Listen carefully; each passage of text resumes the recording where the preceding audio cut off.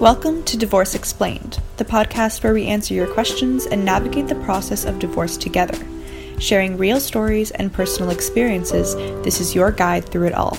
With your hosts, family law specialist Steve Benmore and divorce lawyer and strategist Leanne Townsend. Again, so what we were talking about today is the subject of divorce and pets. Now, let me expand that a little bit.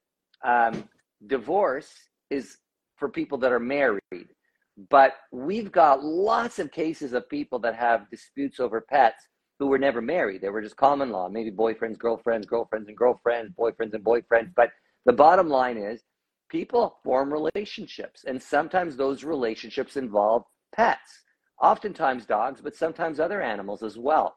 And so when those relationships end, and if those relationships involved a pet, the question becomes, what happens to the pet? And who has the legal right to the pet? And so this has been a growing topic in Canada and quite frankly, all over the world. But for today, we're going to be discussing the subject of the rights of partners, spouses who are married or common law, and what happens to the pets when that relationship ends. And so you, Leanne, you have a pet. Why don't you let us know a little bit about your pet? Who is it, and what's your relationship with that pet? So I have two pets. I have two dogs. I have a Bichon Frise named Marshmallow, who is 13 years old. She's a girl. And I have a Labradoodle, Jasper, who is a male, and he is 6 years old. So I got them when my children were young. I was already divorced when I got them, so there was no issue that way. In fact, my children's father has two dogs as well. So my children are in what they think is the very fortunate situation is they actually have four dogs, because whoever's house they go to, there's two dogs there. So they really love that. But I've always had pets, and I did have dogs when I got divorced, but it was very easy to figure out what was happening with the pet. There was no dispute there, so it was pretty straightforward. So that means your kids have four siblings. That's right. That's right. Right. And I'm the mom of two fur babies, but they have four Right. siblings in addition to each other. That's right. And so in my family, when I was previously married, we had a pet. And when we split up, Aubrey remained with my former spouse. And then for a brief period, my kids, when they were with me, had a guinea pig. And we no longer have the guinea pig. The guinea pig, I believe, is in heaven. And then when Samantha and I came together, I became a stepfather to Jersey Girl. And so we have a dog that we love very much. Samantha more than me, but we both love Jersey very much. And she's just listening in right now, and she's finding it very interesting that she is the subject matter of an IG Live between two divorce lawyers. With that said, both you and I prepared for today more than we normally do because, like I said, the law regarding pets in the breakdown of relationships is evolving very quickly. And if you asked me a year ago for the answer, it would have been a very different answer than the answer today. And I know you, Leanne, you did some research and you wrote an article about this about a year or so ago. Am I right? That's right. I wrote an article for Lawyers Daily on this very topic. And even since the time I wrote the article, there's been some changes in evolving law in the area. So it's interesting how this is a good topic area to show how out of date something can become really quickly. So why don't you share with us what the law was when you wrote this article, and then we'll move forward and talk about what the law is now. Sure. So historically, pets have been treated like property. So if you're getting a divorce and you're dividing up the family property, whether it's, investments or furniture, your family pet, your beloved dog or cat or whatever pet you may have has been treated like essentially like what we call legally a chattel. And, you know, in that type of situation, ownership determines who keeps the item. So, you know, for instance, if you have a sofa in your home and you're splitting up and the wife bought the sofa, then, you know, it would naturally, the sofa would go with the wife upon separation and divorce. And same with common law. If you were living common law, the sofa would go with the wife because she purchased the sofa. It's essentially considered to be her sofa. So if you're married and let's say the husband purchased an Old English sheepdog that became the family pet, the beloved family pet, historically, because the husband's the one who purchased it, and if he can show that he purchased it, he would be considered to have ownership of the dog, and so the dog would be his, assuming he wanted it, upon marital breakdown or the breakdown of the relationship. So it's very much, it wasn't about, you know, who loved the pet more or who took care of the pet more or who, you know, was going to be more heartbroken by, you know, not having the pet, or who the pet was closest to as well, you know, because sometimes pets, I know in my household, I love the fact that I seem to be the preferred one of my dogs, but I think it's because I'm the only one who's always here to take care of them, whereas my kids, you know, they're not here all the time. But, you know, it didn't matter what the pet's preference was either. It was all about who actually had ownership. And so thank you for that. So we've experienced a world where people, some people don't have children, and for them, their pet is like their child, and they give love and they receive love from that animal. And in some cases, that animal came into the family's life together. The two spouses together adopted or bought the pet. And so they formed a family unit together. And that family unit with the pet is one that's based very much on love. And so to equate the pet to a sofa for those people would be offensive, would be disrespectful of the nature of the relationship. And so we have the legal structure that has treated pets as objects that we figure out what the legal rights are the same way we would figure out the legal rights to a sofa. But it also doesn't recognize the emotional and the psychological component of the animal's relationship with the two owners or the one owner, or the owner's relationship with the pet. And by the way, it gets even more complicated than that, because what happens if there's more than one? What happens if there's two dogs? Or in one case that we read, there was a couple dogs and a whole bunch of cats. Wouldn't those animals have a relationship with one another? And is it appropriate to separate one dog from the other dog that it had always lived with, or the dog and the cats, because some dogs and cats are indeed friends? And so these are real difficult questions psychosocially, and therefore legally also. So then let's talk about where we are today. 10 years ago, we had a case enter the Ontario courts. The case of Warnica and Gehring went before Justice Timms, I believe in Oshawa. Couple split up. They were not married.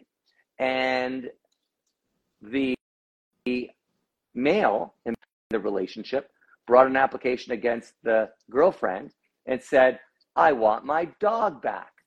Judge Timms said, no, I'm not even going to deal with it. In fact, I believe the language, for some who have a very strong love and attachment to animals, you might want to close your ears, because the judge wrote, there is a limit to the time and resources that a family court is willing to devote to the resolution of a dispute over a family pet. And that person wasn't happy with the judge's decision to not even listen to him. So what did he do? He appealed it to the Court of Appeal. What did the Court of Appeal do? They dismissed the appeal. And they dismissed the appeal, not because there wasn't legitimacy to the arguments that he wanted his dog back or that he wanted to share custody of the dog. That wasn't what they dismissed it on. They dismissed it on the fact that the court doesn't have the time to deal with it. And that part was really a bitter pill to swallow for a lot of people that had pets and couldn't get it resolved amongst themselves. So if in Ontario or in Canada you have a legal problem, you would think you can go to court and have the judge help you deal with it. But the court says we're not going to deal with it. So it sent a message for the last decade in Ontario that you got a problem with a pet, we're not going to deal with it. And if you make us deal with it, we'll only deal with it if it fits within the boxes in the law. And what are the boxes in the law? Well, let's start with, there are no property rights for non-married people under the statute. So if you're not married, we won't deal with you. If you are married, we will treat the dog like a sofa. We will look for things like who paid for it? Was it a gift? Who insured it? Who was the custodian of it? Who has been the custodian of it after the separation? So these are very much tracing questions that one would do with a sofa or a car. So that unto itself is the current law in Ontario, but there have been people that have tried to use laws of equity. Laws of equity are cases that have been decided over the generations. And Mr. Warnica, in the Warnica-Garing case, tried to do that with a claim that there was what's called a constructive trust. And like I said, that was shut down by the judge, shut down by the Court of Appeal. So that's where things currently stand until this year, where the government of British Columbia introduced a new bill before Parliament in that province, seeking to create groundbreaking law with respect to the legal treatment of pets upon relationship breakdown.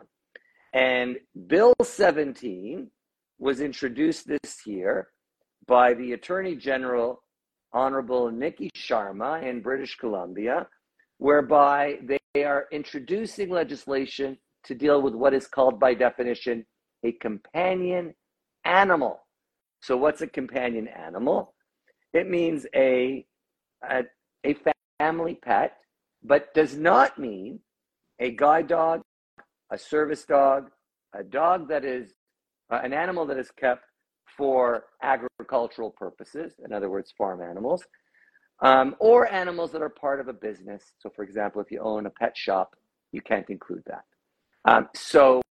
And by the way, just a couple of years ago, I remember going into my car garage to get my car fixed, and there was a cage with a bunch of birds in it. So when I read this legislation, I thought, well, if the business owns the birds, then I guess the birds in British Columbia would not be considered a companion animal if it was owned by a business. So these are really tricky, in the weeds sort of analyses, but the bottom line is British Columbia is introducing new laws that will treat companion animals, i.e. dogs and cats, differently than what Ontario is doing. And I could only imagine that if that bill becomes law, we might see other provinces doing similar things and introducing the new legislation. So Leanne, have you had a chance to look at that BC law, and do you want to share with us what you've been able to figure out? Yeah, I have looked at it, and I think it's very interesting. And I think it is something that we may find happening in other jurisdictions. It takes an approach that almost is treating the family pet in some respects like a child. We have with children, we have shared, parenting, shared decision making, and we, when we're determining what sort of parenting arrangement or decision making arrangement and schedule is appropriate for a child, we look to see what is in the child's best interests under the Children's Law Reform Act here in Ontario. Well, this BC legislation with respect to the family pet kind of takes a similar approach, almost looking at what is in the best interest of the pet. And so it looks at factors like the circumstances in which the companion animal was acquired, the extent to which each spouse cared for the companion animal. Interestingly, any history of family violence or risk of family violence. So that's finding its way into even dealing with pets, which I think is great. A spouse's cruelty or threat of cruelty towards an animal, the relationship that a child has with the companion animal. I think that's very important too, because children are often very attached to family pets, and they could be completely heartbroken to not be with a pet. So, maybe the dog travels back and forth with the child, between parents' homes. That might be something that might be suitable in some cases. Another factor, the willingness and ability of each spouse to care for the basic needs of the companion animal, and any other circumstances the court considers relevant. So it's taking almost a more holistic approach, looking at the whole circumstance surrounding this pet to determine who the pet should live with, or whether there should be some sort of shared situation, or whether it should go exclusively with one of the parties. And when I was writing this article a couple of years ago, in other jurisdictions outside of Canada, there had been some case law that kind of moved in that direction of treating a pet in a sense like a child, or like a person rather than a chattel. So this BC legislation is definitely in line with that. And I think as family pets have grown, I think even more so in popularity and attachment. So it's a sign of the times, and that's why I think that this proposed legislation in BC is something that we may see spread, all across Canada. And for the benefit of our viewers, the legal test that you, Leanne, laid out is a very interesting one, because for those of you that are wondering what would a lawyer do with this new legislation if it were in fact to come into being in BC and or later in Ontario, is a client walks in the door and says, look, I split up with my wife or my husband, and I left the dog there, but I would like the dog. I would like either the dog to live with me, or I would like the dog to spend equal time with me when the kids are with me as they are with my ex when the kids are with my ex. And so the legal test that the British Columbia bill is proposing allows the lawyer to ask the client all those important questions. Who bought it? Who cared for it? Was there any violence at home against the dog, against the children? Are the children connected to the dog? Are the children living with you, or are they living with your ex? If they're living with your ex, the judge might say, well, then the dog stays there. If the children are living with you, the judge might say, well, the dog should go with the children. And so these are all the factors that we as lawyers would be examining to determine how to advise the client, and if the parties could not reach an agreement, how to argue the matter in front of a judge. But what I found to be the most startling, Leanne, was when I read the case law, there have been a number of cases, although the judges really had no patience for this in the past, where the one spouse said, I'd like to share the pet. I'd like joint custody of the pet. And the BC legislation, as progressive as it is, includes a provision that says an order respecting a companion animal must not declare that the spouses own the animal jointly, and must not require the spouses to share possession of the animal. Now, one will wait for this to become law, and then one will wait for lawyers to argue this law in the BC courts. But the fact that the legislation seems to suggest that a person cannot come to court and ask to share the animal seems to me to be a fairly stark limitation on what would otherwise be considered very progressive legislation. So I'm not sure why or what the thinking was, but one would think that if we're going to start treating animals, pets, like parts of the family, like children in the family, why wouldn't we allow the parties to share the pet? Anyway, I could only imagine that there is some fairly good legislation, but I also don't know the answer to this question. In BC, will non-married people be able to claim rights to pets under the new legislation? Or is this limited just to married people? Because one could argue that that is a breach of one's constitutional right to equality. Why would a married person be able to seek custody of an animal, of a pet, but an unmarried person could not? And in Ontario, we have a very clear distinction between married and unmarried people with respect to property, but we do not have a distinction between married and unmarried people with respect to children. So the question then becomes, what are they going to do in BC? Are they going to treat pets as non-property like children and therefore allow married and unmarried to have equal rights? Or are they going to treat it like property, in which case it's governed only by those that are married? These are all very, very good questions that I've just asked myself. And one will have to wait and see how the government of BC and the courts of BC deal with it. But I have to say, I am proud to be Canadian because now we are seeing governments in Canada not just recognize same-sex relationships or the right to an abortion or the right to have your store open on Sunday or the right to not allow homophobia or Islamophobia. We are also seeing the governments of Canada recognize the importance of pets to a family. And I find this sort of legislation to be another reason why I can say to people when I travel the world, I'm a proud Canadian, because we are progressive.